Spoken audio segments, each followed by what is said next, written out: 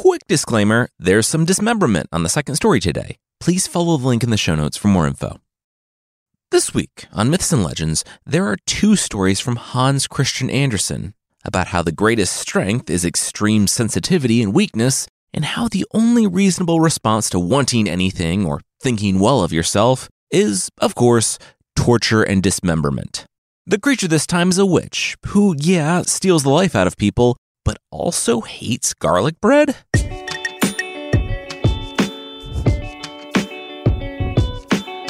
This is Myths and Legends, episode 293, The Little Things. This is a podcast where we tell stories from mythology and folklore. Some are incredibly popular stories you might think you know, but with surprising origins. Others are stories that might be new to you, but are definitely worth a listen. Today, there are 2 fairy tales from Danish writer and child nightmare inducer Hans Christian Andersen, author of the brutal original story of The Little Mermaid and so many other tales. Today, there are stories of little things leading to big problems. The first is probably a story you're familiar with. We'll jump in with a mother and son sitting down for an interview.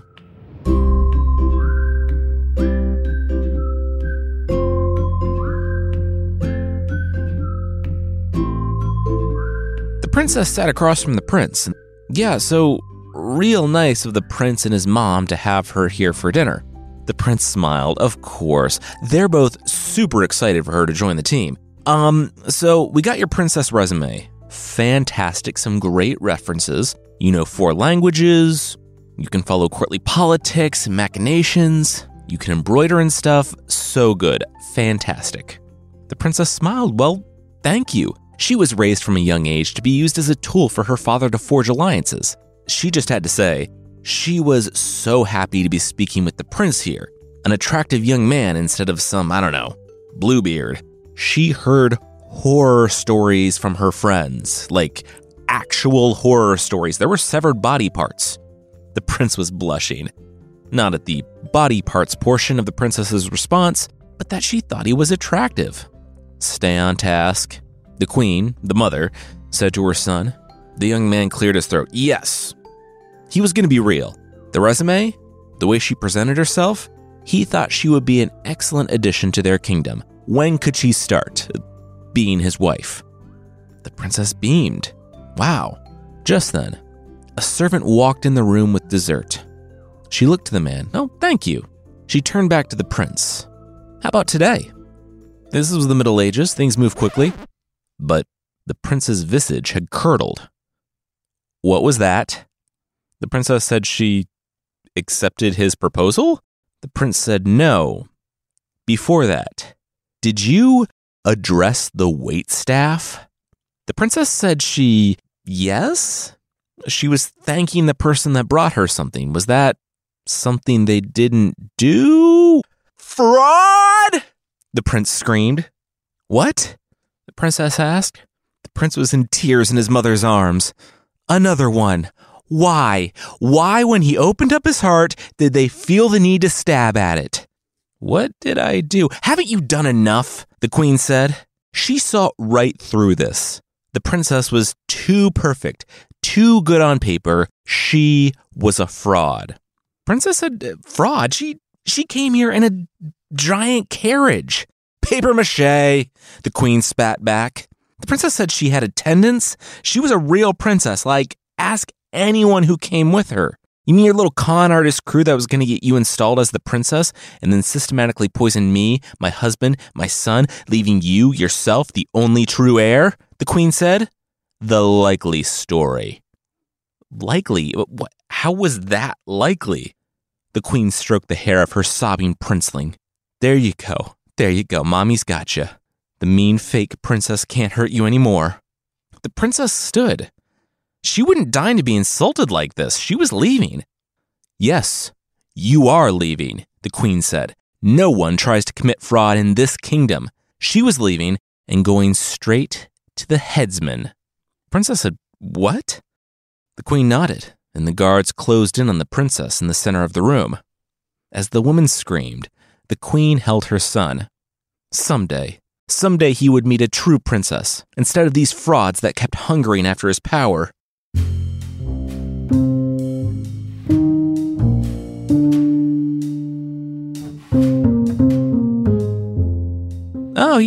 didn't go for the new one?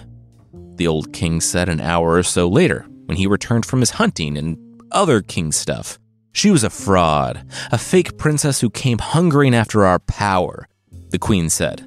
The old king said, "Okay." "What?" the queen spat. The old king said that made for kind of a lot of frauds now. Didn't the queen think? The queen said that when there were a lot of frauds, that made for a lot of frauds. Yes, she didn't understand what the old king was trying to say here. The old king, how to put this delicately, there weren't that many fraudulent princesses. He worried that she was using the no true Scotsman fallacy because she didn't want the prince to get married. No princess lowers herself to speaking with the servants. The queen crossed her arms. But the princess today did. I know her dad. I've known her since she was a toddler. Now I have to explain to another king why their daughter spent the night in our dungeon. Well, no true princess would lower herself to speaking with the servants. The queen wasn't budging. The king pointed. That is the fallacy, the no true Scotsman fallacy, an appeal to purity, where you exclude the legitimate counterexample on the fly. The queen said she didn't understand what the Scots had to do with their discussion. This was Denmark, and her son would only marry a true princess, or else he would have to stay at home with her forever. Yeah, this is healthy, the king said, and they both heard a knock at the door. One of the servants opened the door, and then rushed in. It was a princess? Or so she said. Did Her Majesty want to wake the headsman? Yes, please, the queen said. The king held up his hand. No, give her a chance. If she says she's a princess, maybe she's actually a princess. Let's not be so eager to cut off her head. When she entered the room, the king kind of reconsidered whether he wanted to choose this particular hill to die on. The woman had been wandering for days, obviously, and the rain had picked up just as she approached the city. So she was soaked. She had no money. She had been cast out of her kingdom for some fairy tale reason or another, like her mom wanted to murder her, or her dad made a promise to his late wife to marry someone who looked just like her, so he tried to marry his daughter, or a witch had taken her place. Whatever the reason, the queen didn't care. This woman wasn't a true princess, so she wasn't going to marry the prince. Okay, the alleged princess said. She just wanted a warm place to sleep. She didn't want to marry the prince. The queen mother wasn't buying it. Then she got a devious idea. Yes, absolutely. She would show the princess to her room. Oh, but first, the girl should clean up. She would have the servants draw a bath. The queen would go get the young woman's room ready herself.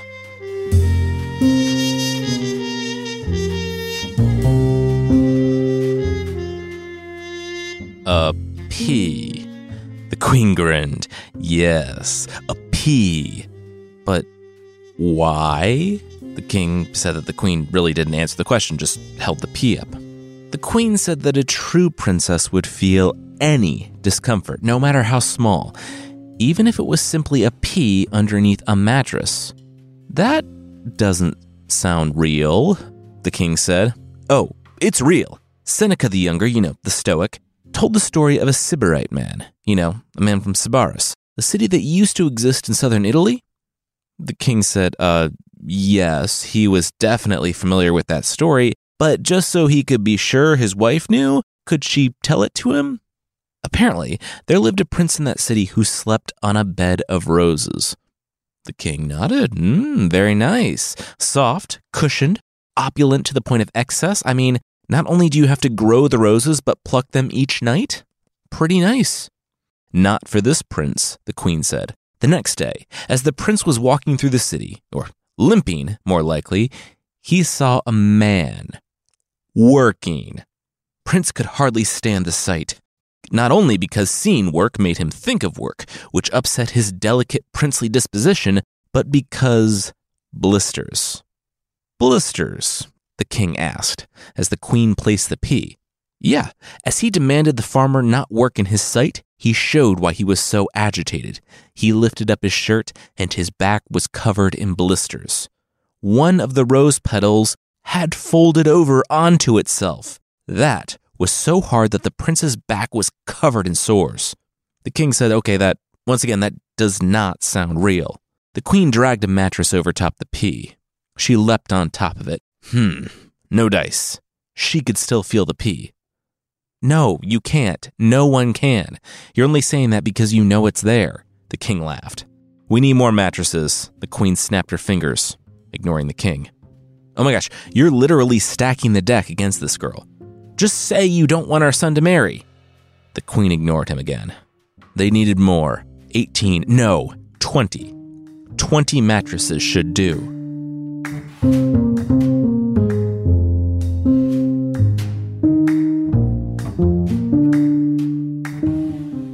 The princess looked at the stack of mattresses. What? The queen said that this was how they treated honored guests. All princesses, that is. If you stack 2 ladders on top of each other, you should be able to climb the rest of the way. Try not to sway too much, though. That thing is narrow and tall. It will come down. The princess managed to climb up as high as she could, and when she made it to the top, she spread out to keep her center of gravity as low as possible. You good? You comfy? The queen called out. The princess, who was about 18 inches from the ceiling, said, yeah? The queen grimaced. That's what she thought.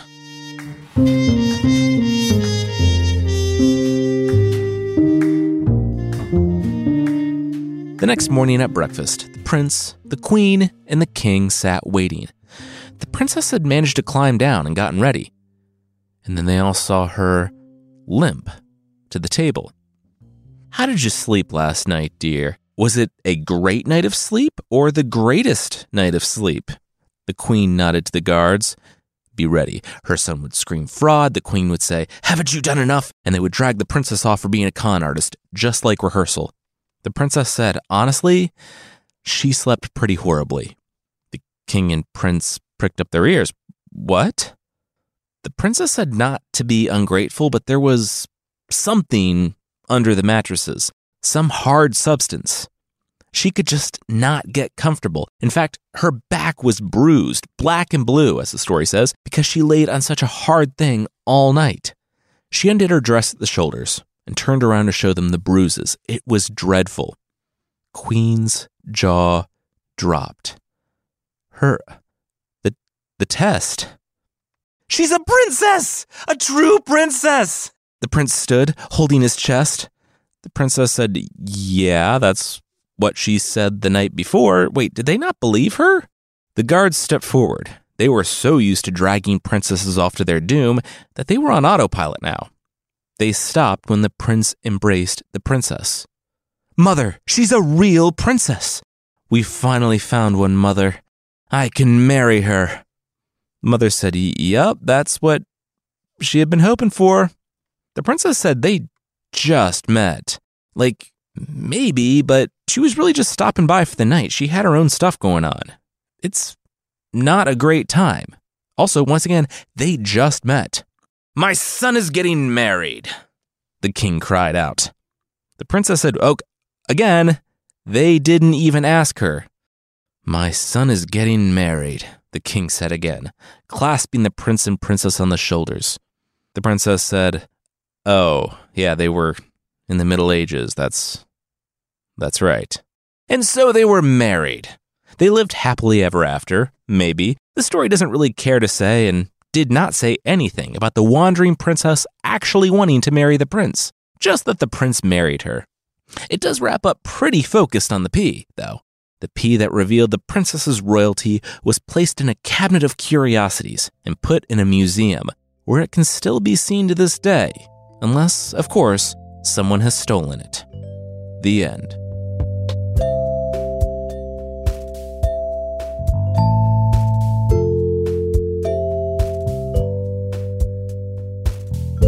I've always seen this story about making the distinction between royalty and the rest of us. Like, there's something mystical about a true royal that sets them apart from us on a level we can't ever hope to attain or understand. I like this story because it's kind of subversive. It shows that, if that's true, if there really is something that sets the royal blood apart from our own, it's weakness. They've pampered themselves to the point that they can no longer function in society as a normal human being. If you can't fall asleep on top of 20 mattresses because there's a pea or a folded rose petal or a hair, as in some stories, I don't care who you are, that is not a strength. I drew out the mother and son's obsession with purity in a funny way, but really, it almost ended their line and does not bode well for the future. Next up, it's a story about a girl getting something she always wanted, a pair of shoes, and how that, of course, led to a horror story. But that will be right after this.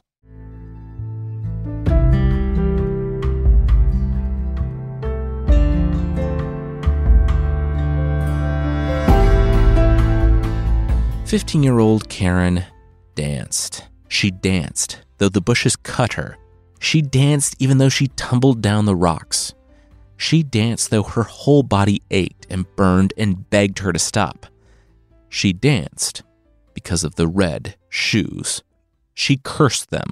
She cursed the day she ever saw those red shoes. Tricked the old woman into buying them for her. She would never be free, now. Then she recognized a cabin up ahead. She was still a quarter-mile away, but she started screaming for the man she knew lived within. Only he could end this pain. He was the Queen's headsman. She screamed for him to come out and help her. The headsman emerged to see the girl dancing up the road in a torn dress, caked in days of sweat and dirt. Skin torn and bloodied, he knew what she wanted. He went to grab his axe.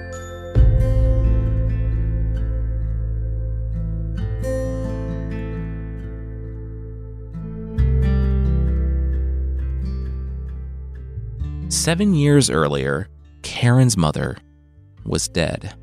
The little girl followed the poor straw coffin, weeping. The village had come out. Her mother had been sick a long time. They would come together to help Karen, to raise her as best they could. Here, give me the little girl. I will adopt her." The village heard from a passing carriage. They looked at each other. That was a freebie. I mean, yes, they definitely wanted to help out little Karen as much as they could, but they couldn't help her out that much. They were struggling just as much as her mother had been. And what better way to help her than let her be adopted by a rich woman? Since someone shouting at a passing car is, I guess, all you need to properly vet a person hoping to adopt a child, Karen left with the rich older woman after her mother's funeral. Karen felt the soft velvet of the carriage seat. Karen, whose birth mother had been so impoverished that Karen had been forced to run around without shoes in the summer and wear dangerous, large wooden shoes in the winter. The only explanation she had for this amazing turn of events were the red shoes that she was wearing. They were shoes that the local shoemaker had made out of some leftover cloth. They were a little big and baggy in the wrong areas, but Karen loved them. They had been a wonderful comfort on the day of her mother's funeral, and they had obviously been the reason this rich woman was adopting her. And burn them. Burn the shoes. Karen, who loved the shoes but was reluctant to talk back to the woman who had just changed her life, asked, "Why?" The woman said first, no, the girl did not do that. Question her decisions, that was. Second, because they were horrible. She removed the shoes from the girl's feet, revealing blisters and calluses. The old woman shook her head. Poor, poor girl. Karen was taken into the house and taught to read and sew. She learned to clean herself and dress to the standards that the older woman thought appropriate. "Thou art more than nice. Thou art beautiful." The older woman's servants looked in the door. "Hi, 2 things. First, they should get going. The princess and the queen were visiting the city, and the old woman wants to get going, so it was time to go. Second, was that you telling yourself that it was better to be beautiful than nice?" Karen smiled. It was the mirror speaking to her. The servant said, "Okay, that in like a literal way, or was that how she was rating her reflection in the mirror? You know what?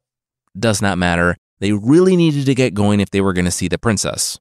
The young princess was just standing out above the crowd, just to be stared at. That was what she was doing for the morning.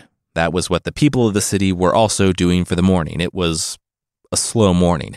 But Karen was enraptured by what she saw. Not the princess, not her white dress or perfect skin, but her red shoes. They were so much nicer than the red shoes Karen had the day she was adopted by the old woman, the day they were burned. Red leather Moroccan shoes. Nothing in this world compared to the red shoes. She had to have them. The years had passed and Karen turned 13. It was decided that she should be confirmed, and she led her mother to the shoemaker's house in the city. Led, because in the years since Karen's adoption, the mother's eyesight had grown dim. The mother had declared that Karen should get some new clothes and new shoes for her confirmation, and as the shoemaker measured her foot, Karen's eyes wandered to the shoes. The red shoes in the large glass case. Oh, those. Yeah, the princess came through. Everyone wanted Morocco shoes just like hers. They were a fad, though. And this count didn't even come pick them up for his daughter. They'd been sitting around for months. The shoemaker looked at Karen's foot. Actually, they were her size. He'd let them go at cost. He just wanted to be rid of them. He took the shoes out, and the old lady, feeling them, said they were patent leather. At cost, too? Yes, they'll take them. Karen looked to the shoes, then looked to her smiling mother. The woman couldn't see that they were red, or else she never would have let Karen have them. Still, Karen would take what she could get. She embraced her mother.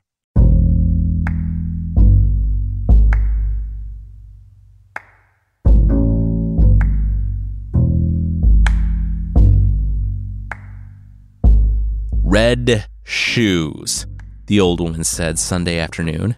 Karen said, what was the question? You wore red shoes to church. The woman was livid. She, of course, didn't see when Karen walked into church wearing red shoes, feeling like all eyes were on her. Turned out she was right, and even though she was thinking about the red shoes when they were going over all that boring praying and baptism stuff, everyone else was thinking, how dare she? How dare she wear red shoes to church? They all told Karen's mother the moment church let out. She let her girl go to church in red shoes?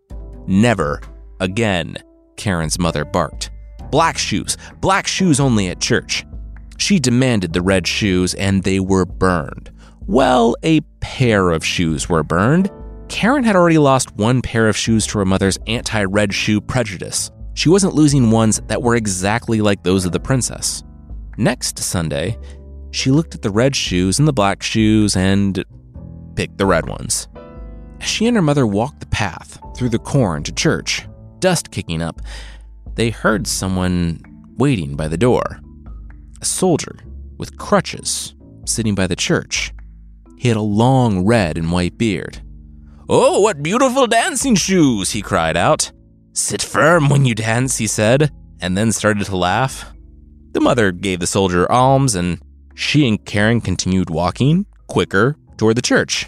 In the church, Karen was so consumed thinking about her red shoes that she forgot some of the words to the prayers, forgot to sing some psalms. She was having an off week, psalm-wise. From the ankle down, though, firing on all cylinders. When the pair left the church, the other churchgoers were about to whisper in the old woman's ear, but a shout went up. "Oh, look what beautiful dancing shoes!" the soldier by the door cried out. Karen smirked. They were beautiful.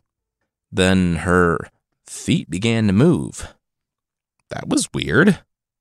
She started dancing. It's like they were moving all on their own.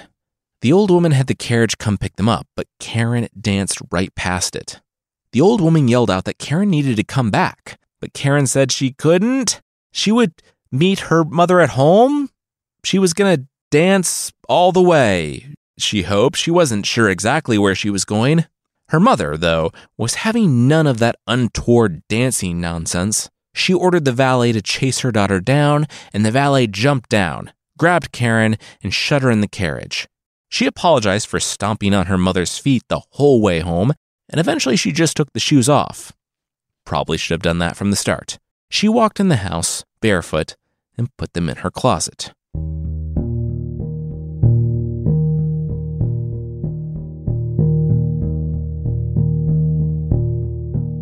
If you think wearing red shoes to church is bad, well, it's not, but some actual bad stuff is coming up. That will, once again, be right after this.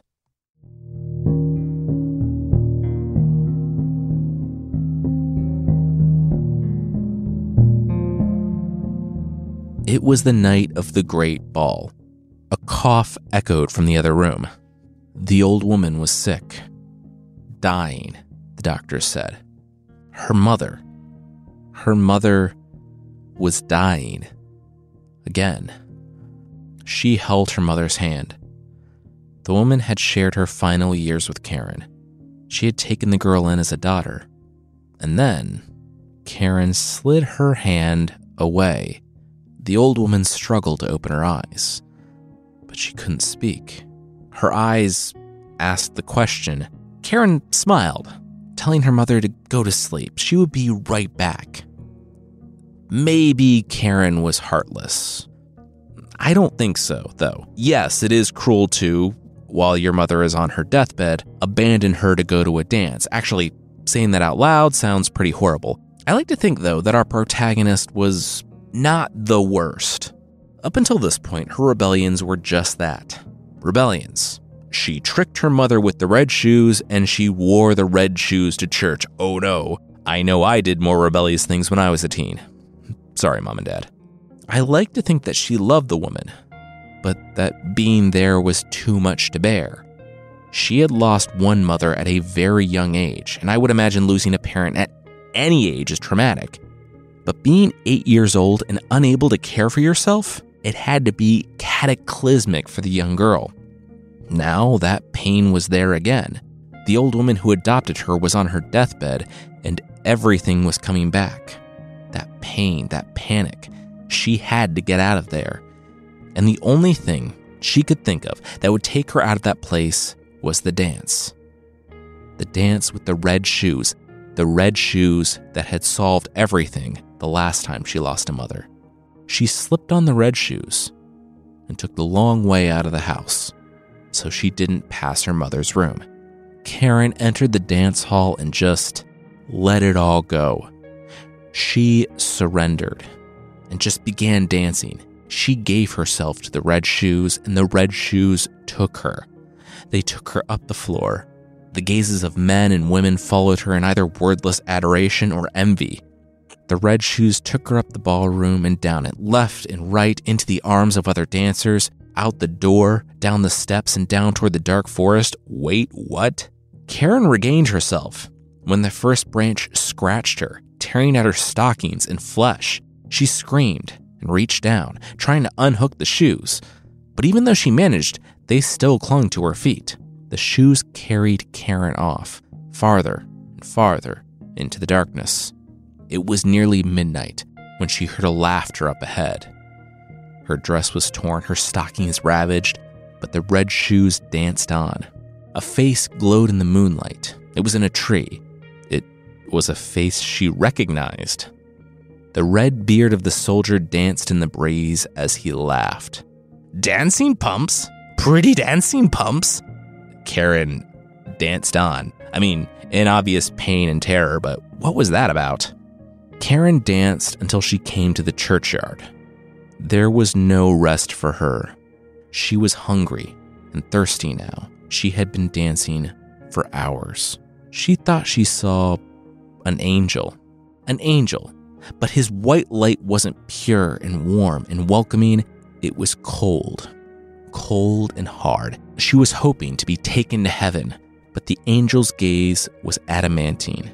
He was a gate. She wouldn't be following him. You wanted to dance? You will dance. Dance in your red shoes. Dance until you're pale and cold, until your skin has shriveled up and you're a skeleton. You will knock at the doors where proud and arrogant children live, so they will see you, and you will be a warning. Karen cried out for mercy, but the red shoes carried her onward. Onward, down into the darkness. Over the following days, the shoes took her all over, and even back through town.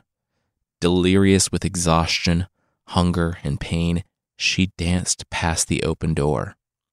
She remembered it like one remembers a nightmare or twilight sleep, but she saw her mother, surrounded by flowers and weeping.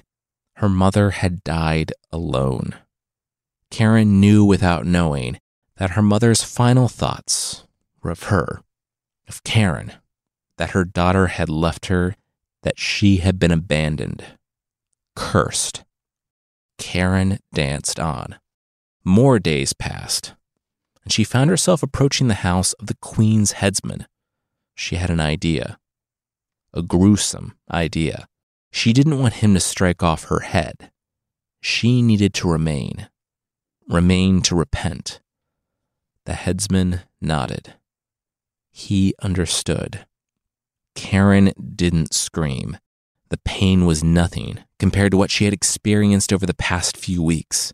When it was done, when she was bandaged, she told the headsman to let them go. He opened the door, and the shoes danced on with Karen's feet inside them, but Karen remained. It was over.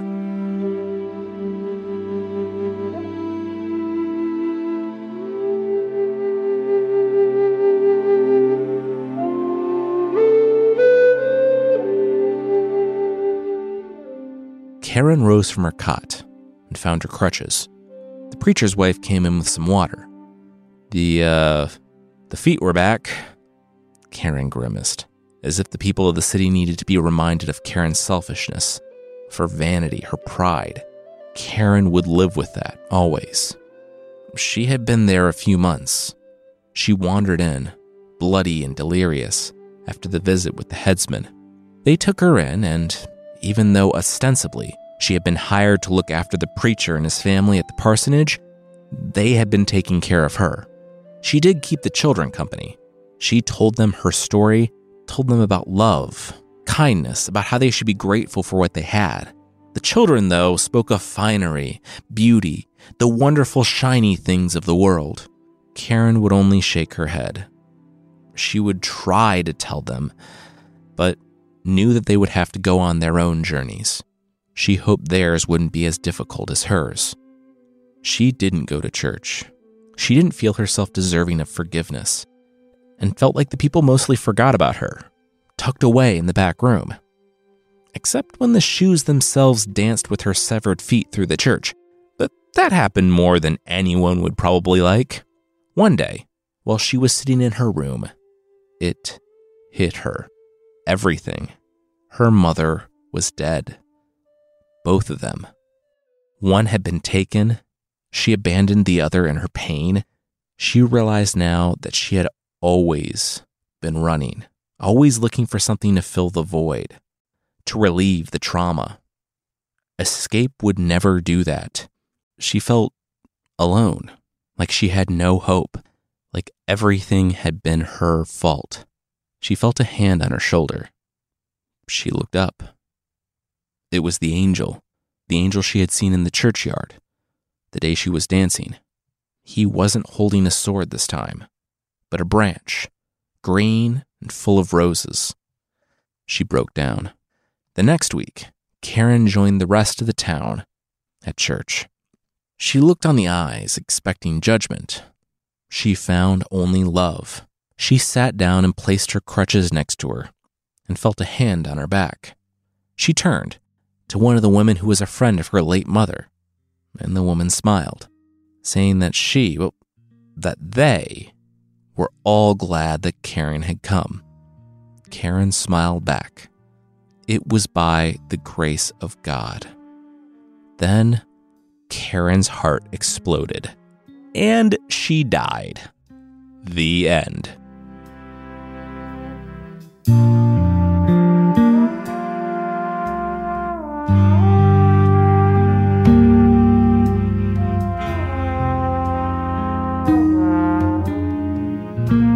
Yeah, I mean, her heart broke or burst. Some translations say different things. The story tells us that she was so overwhelmed with the beauty of the church, the peace she felt, and the grace of God that her heart broke and she died. Her soul was carried up to heaven on a sunbeam, and no one brought up the red shoes, just in case you're wondering.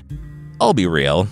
I started this episode with the moral in mind that you should never enjoy anything because it might lead to vanity, getting your feet cut off, and your heart exploding. The end. And there is a level of shocking brutality to these stories.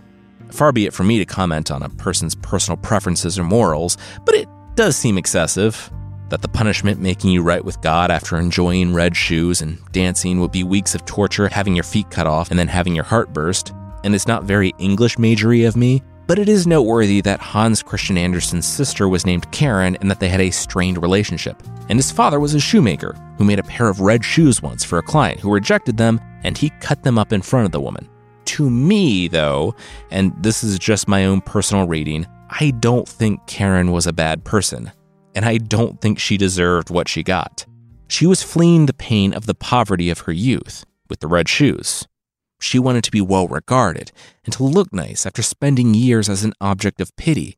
And I like to think that, as I mentioned before, when confronted with her second parent figure dying and leaving her alone, she chose escape rather than addressing that pain. That escape led her down a terrible path that could only be resolved by her forcibly removing the shoes from her life. In that way, the story seems to say that the things we hope to use to escape can be worse than the pain we're hoping to escape from. Next week, it's a scary, strange, and kind of inspiring story of a queen who would do whatever it took to keep her people from being attacked by the spirits of the forest, even if that meant marrying one of them. Quick announcement, there's a new episode of Fictional out tomorrow. And yes, we came back with Fictional again. If you didn't know, Fictional is another podcast we do that's like this, but with classic literature and short stories. It's a story from a Ukrainian-born writer about, of course, a sentient human nose that leaves a face and starts a whole life of its own. It's absurd and wonderful and kind of touching. So if that sounds interesting, you can find it by following the link in the show notes or by searching for Fictional wherever you get your podcasts.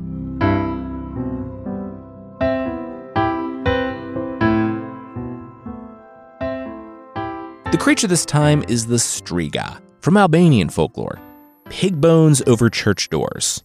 Not a big deal, right? I mean, people might be wondering about the gruesome new cross decorations, but hey, who am I to judge if people want to donate their craft time, and I guess leftovers, to the church? Who cares, right?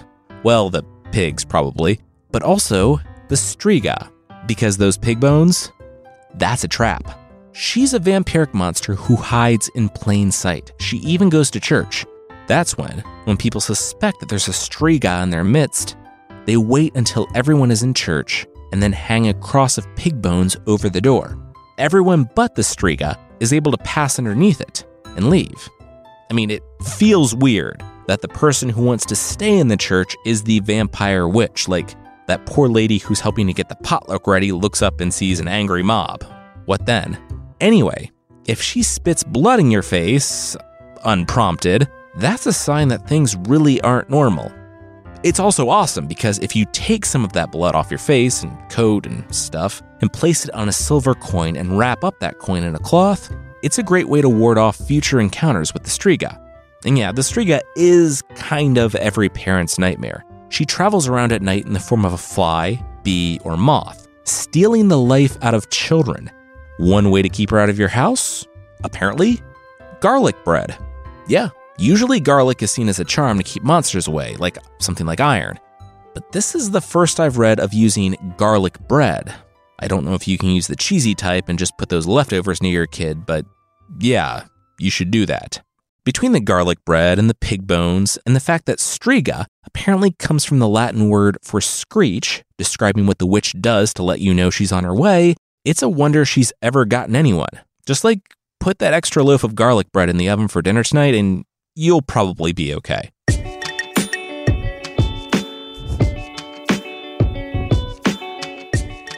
That's it for this week. Myths and Legends is by Jason and Carissa Weiser. Our theme song is by Broke for Free, and the Creature of the Week music is by Steve Combs. There are links to more of the music we used in the show notes. Thank you so much for listening, and we'll see you next time.